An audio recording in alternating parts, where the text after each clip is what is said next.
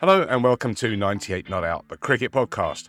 I'm Darren Mutu, and every week, all year round, myself and my co-host Paul Webb will bring you the latest news and discussion about the national and international cricket scene. Plus special guest interviews with cricket experts like Nasser Hussain, David Gower and David Bumble-Lloyd and many others. So let's get into this week's show.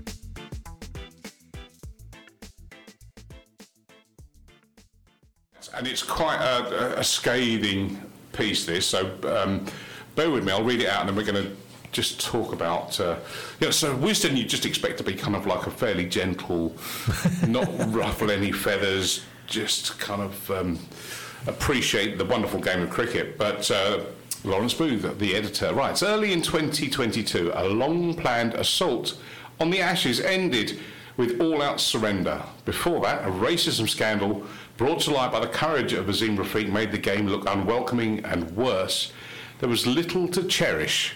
That's his opening paragraph. Okay, yeah.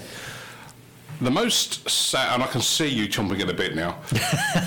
The most savage criticism, however, and we have been pushing this across social media, it's something that both Webby and I have been frothing about this last week or so.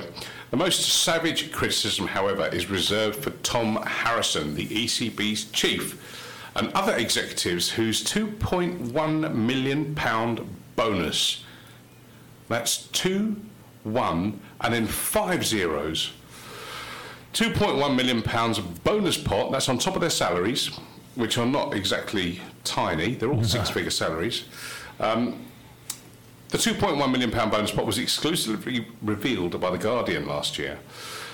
And then Lawrence Booth goes on to write, as the annus horribilis took shape, this felt more and more wrong.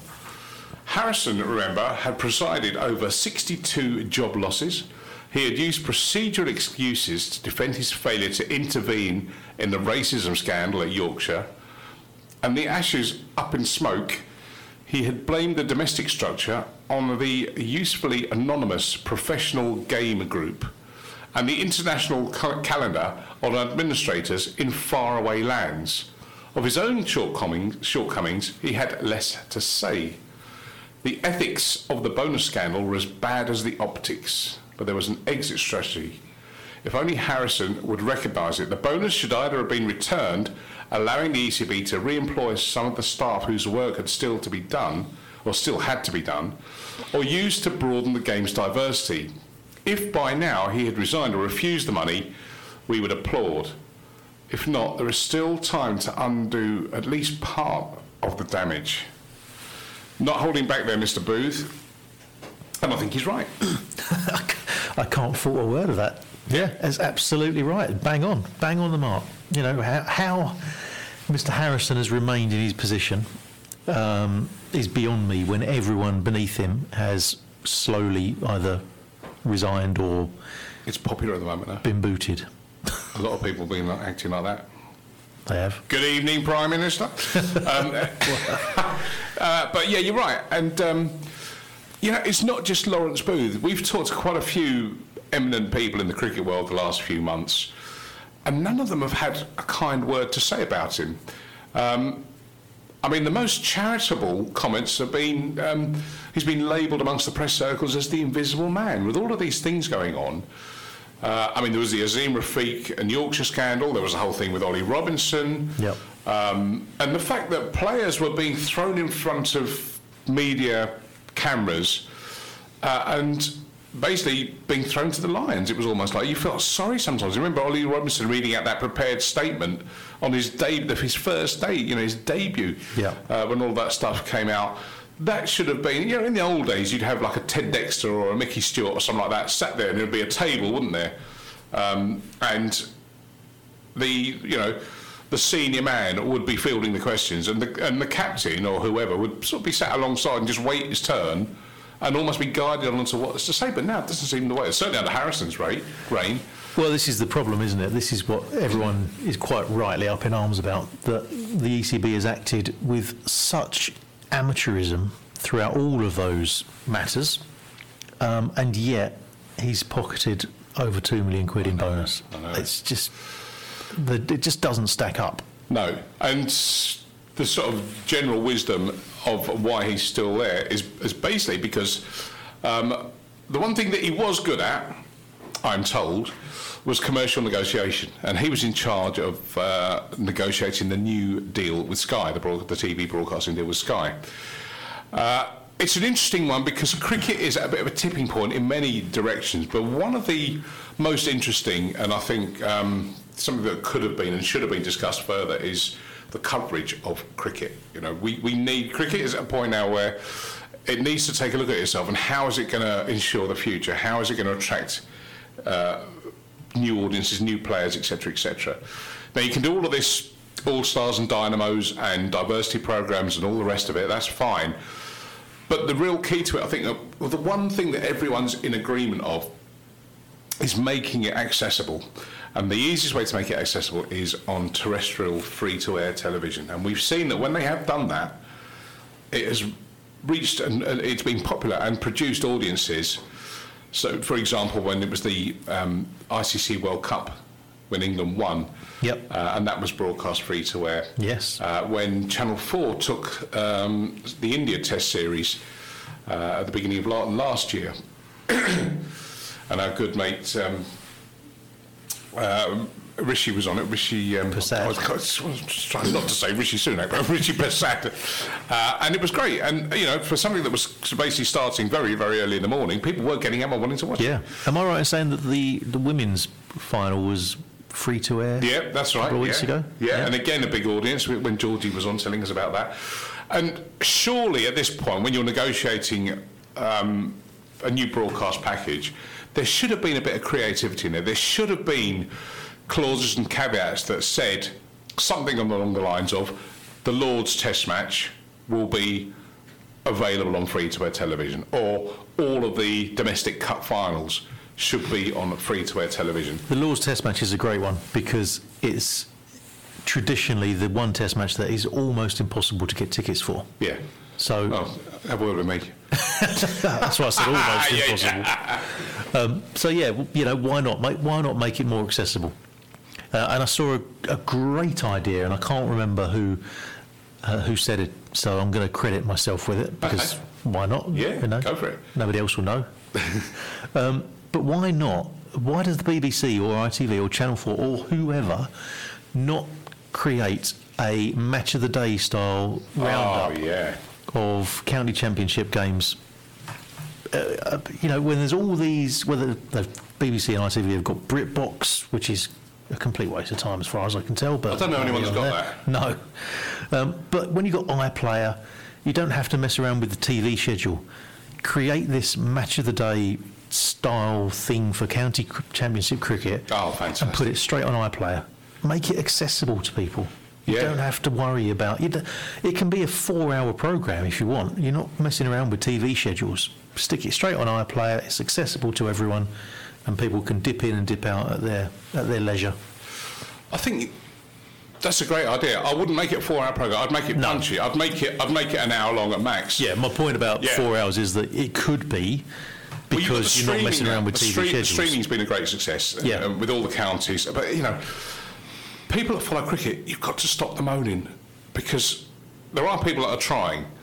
You know, the counties are trying with this stuff, and it's been a little bit of trial and error with people that are just not used to this kind of stuff. But, you know, from some of the stuff I've seen this year, there's a big uptick on the quality from last year, for example.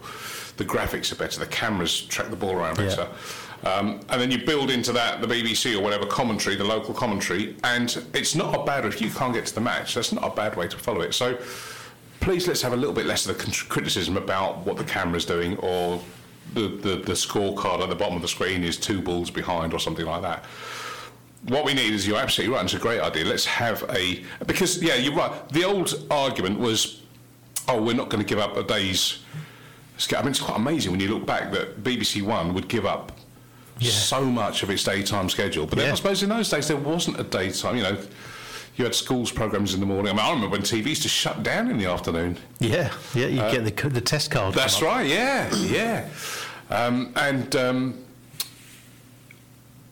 But they did it, and it was for every single test match. And, well, every England game, even the Yep. the limited over stuff. And how much exposure did Cornhill Insurance get out of it through the 80s? Yeah. There you go. You know, we remember that 40-odd years ago because it was on the telly. The Cornhill Test. There you go. Yeah. And the Gillette Cup. The Gillette Cup. And the Prudential...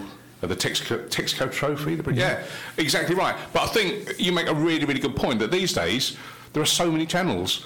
You know, it doesn't even have to be on iPlayer. It could be on BBC Three. It could be on ITV4. Yeah, straight to catch up. Yeah, yeah. And, you know, you don't necessarily have to be pitching it at the main audience because they want to watch Towie Island Bargain Hunt in the attic and let them watch that and they can enjoy it and enrich their lives and wonder... Yeah. Where they all went wrong. But there are people out there, and it's been shown time and time again, that want to watch county cricket, that want to watch a test match, sit down. I mean, that was the thing, you know, 2005, as recently as that, when Channel 4 had the rights for test matches, and they similarly did the same thing. I think there were a little bit of breaks for racing and whatever else, but you couldn't, you know... But even that, so there were breaks for another sport. Yeah. Not for Married at First Sight or something, whatever it's called. But there you go. You can put these, there is room to put these. You can, you know, you can give up a whole day on ITV4, BBC4, whatever. BBC4 don't even start broadcasting till 7 in the evening. Perfect. There you go. Perfect. Come on, the BBC. What's the matter with you? It's not the BBC, it's Tom Harrison, because this is what he should have been talking about. He should have been, and let's just say, you know, not everything, the Lord's Test, in the same way that Wimbledon. It makes me laugh when Wimbledon's on, how everyone's a tennis expert. And then when Wimbledon fortnight's finished, you know, do you watch the Aussie Open? Do you watch, you know, whatever? Flushing Meadow? Well, where's Flushing Meadow? Oh, I thought you were the big, okay. It doesn't have to be, it'd be wonderful if it was everything, but I'll tell you what, let's have the Lord's Test, live, ball-by-ball coverage, and let's have, when the counts, let's have match of the day, catch of the day, wicket of the day, whatever, call it what you want. Yeah. And if you're looking it's still a match. If you're looking for presenters, you know, I know where there's a couple of... There's a couple of willing and able. Yep. Some might even say humorous. Well, yeah, that's it. We do laugh at our own jokes. And each other's occasionally. But that was what Harrison was supposed to be doing. But no, he was so hell-bent on keeping the Sky deal and appeasing Sky, and Sky basically were there for the taking, because if you're a proper negotiator, you could have said, well, BT Sport, you know, they've got all the winter, you didn't have it, you don't, Sky don't have anything over the winter now. No. I mean, all right, they have the other Test series, which is still great watching, you know, from South Africa or India, whatever else. But they have not had England overseas cricket for a while now. And BT are almost parking their tanks on Sky's lawn with that. So Sky would have, you know, a pretty proper negotiation, you could have got something out of them, but Sky have obviously wanted to, and it's a 10-year deal. Yeah. 10 years is way too long. So it's almost like anti-competitive. Yeah. You know, should this be referred to the Monopolies Commission? Well, absolutely, there you go. Yeah. Because... But, you know, Sky, let's draw the comparison again. Sky have done wonders for football coverage in this country since the advent of the Premier League, and it's fantastic, and it gets better and better and better. And that doesn't stop the BBC having Match of the Day. No. BBC don't have rights to screen full matches other than the FA Cup. Don't talk about that. So, so there is a precedent set where Sky have the main live contract and BBC have the highlights package. Yeah. Let's do it. Come on, Harrison. And even, I'll tell you what, if you wanted to be really, you know, creative with this and make it really attractive to someone like the BBC or whoever, but let's say the BBC just for the sake of the conversation, Sky produce and package the highlights thing, so it's a Sky programme, and it's labelled and whatever else Sky. Yeah, all the work's already done. Yeah, in the same way that Netflix sell their stuff to other channels now. I was watching something the other night about footballers that have sort of come out of South London, and 14% of the Premier League footballers are from South London. And that was a BT Sport production, and it was on ITV. So why not tell Sky... Right, okay, you can do all this, but you have to, one, give the Lord's Test live and free to the BBC, and you have to put together a county championship highlights thing, and they can use the feeds and whatever else from around the grounds. I don't think people will be too fussed about it as long as they're seeing something. It's a bit like when you watch lower league football. It's actually quite disarming to watch some of the, not everything's under flashing lights. And, proper football. Yeah. So Tom Harrison has done this without challenge, without anyone else.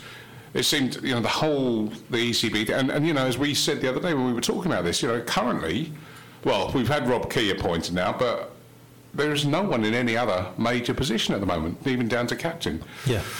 So yes, it's not good, but we Harrison has not covered himself in glory, and really should not be walking away with £2.1 million in his pocket. 98 FM. This is Phoenix 98 FM. Thanks for listening to 98 Not Out, the cricket podcast. Please subscribe to the show in your podcast app to make sure you see the new episode each week as it appears in your feed. And if you enjoy the show, we'd really appreciate it if you could leave us a 5-star rating and review on Apple Podcasts to help us introduce the show to even more people. Thank you so much, and we'll catch you on the next episode.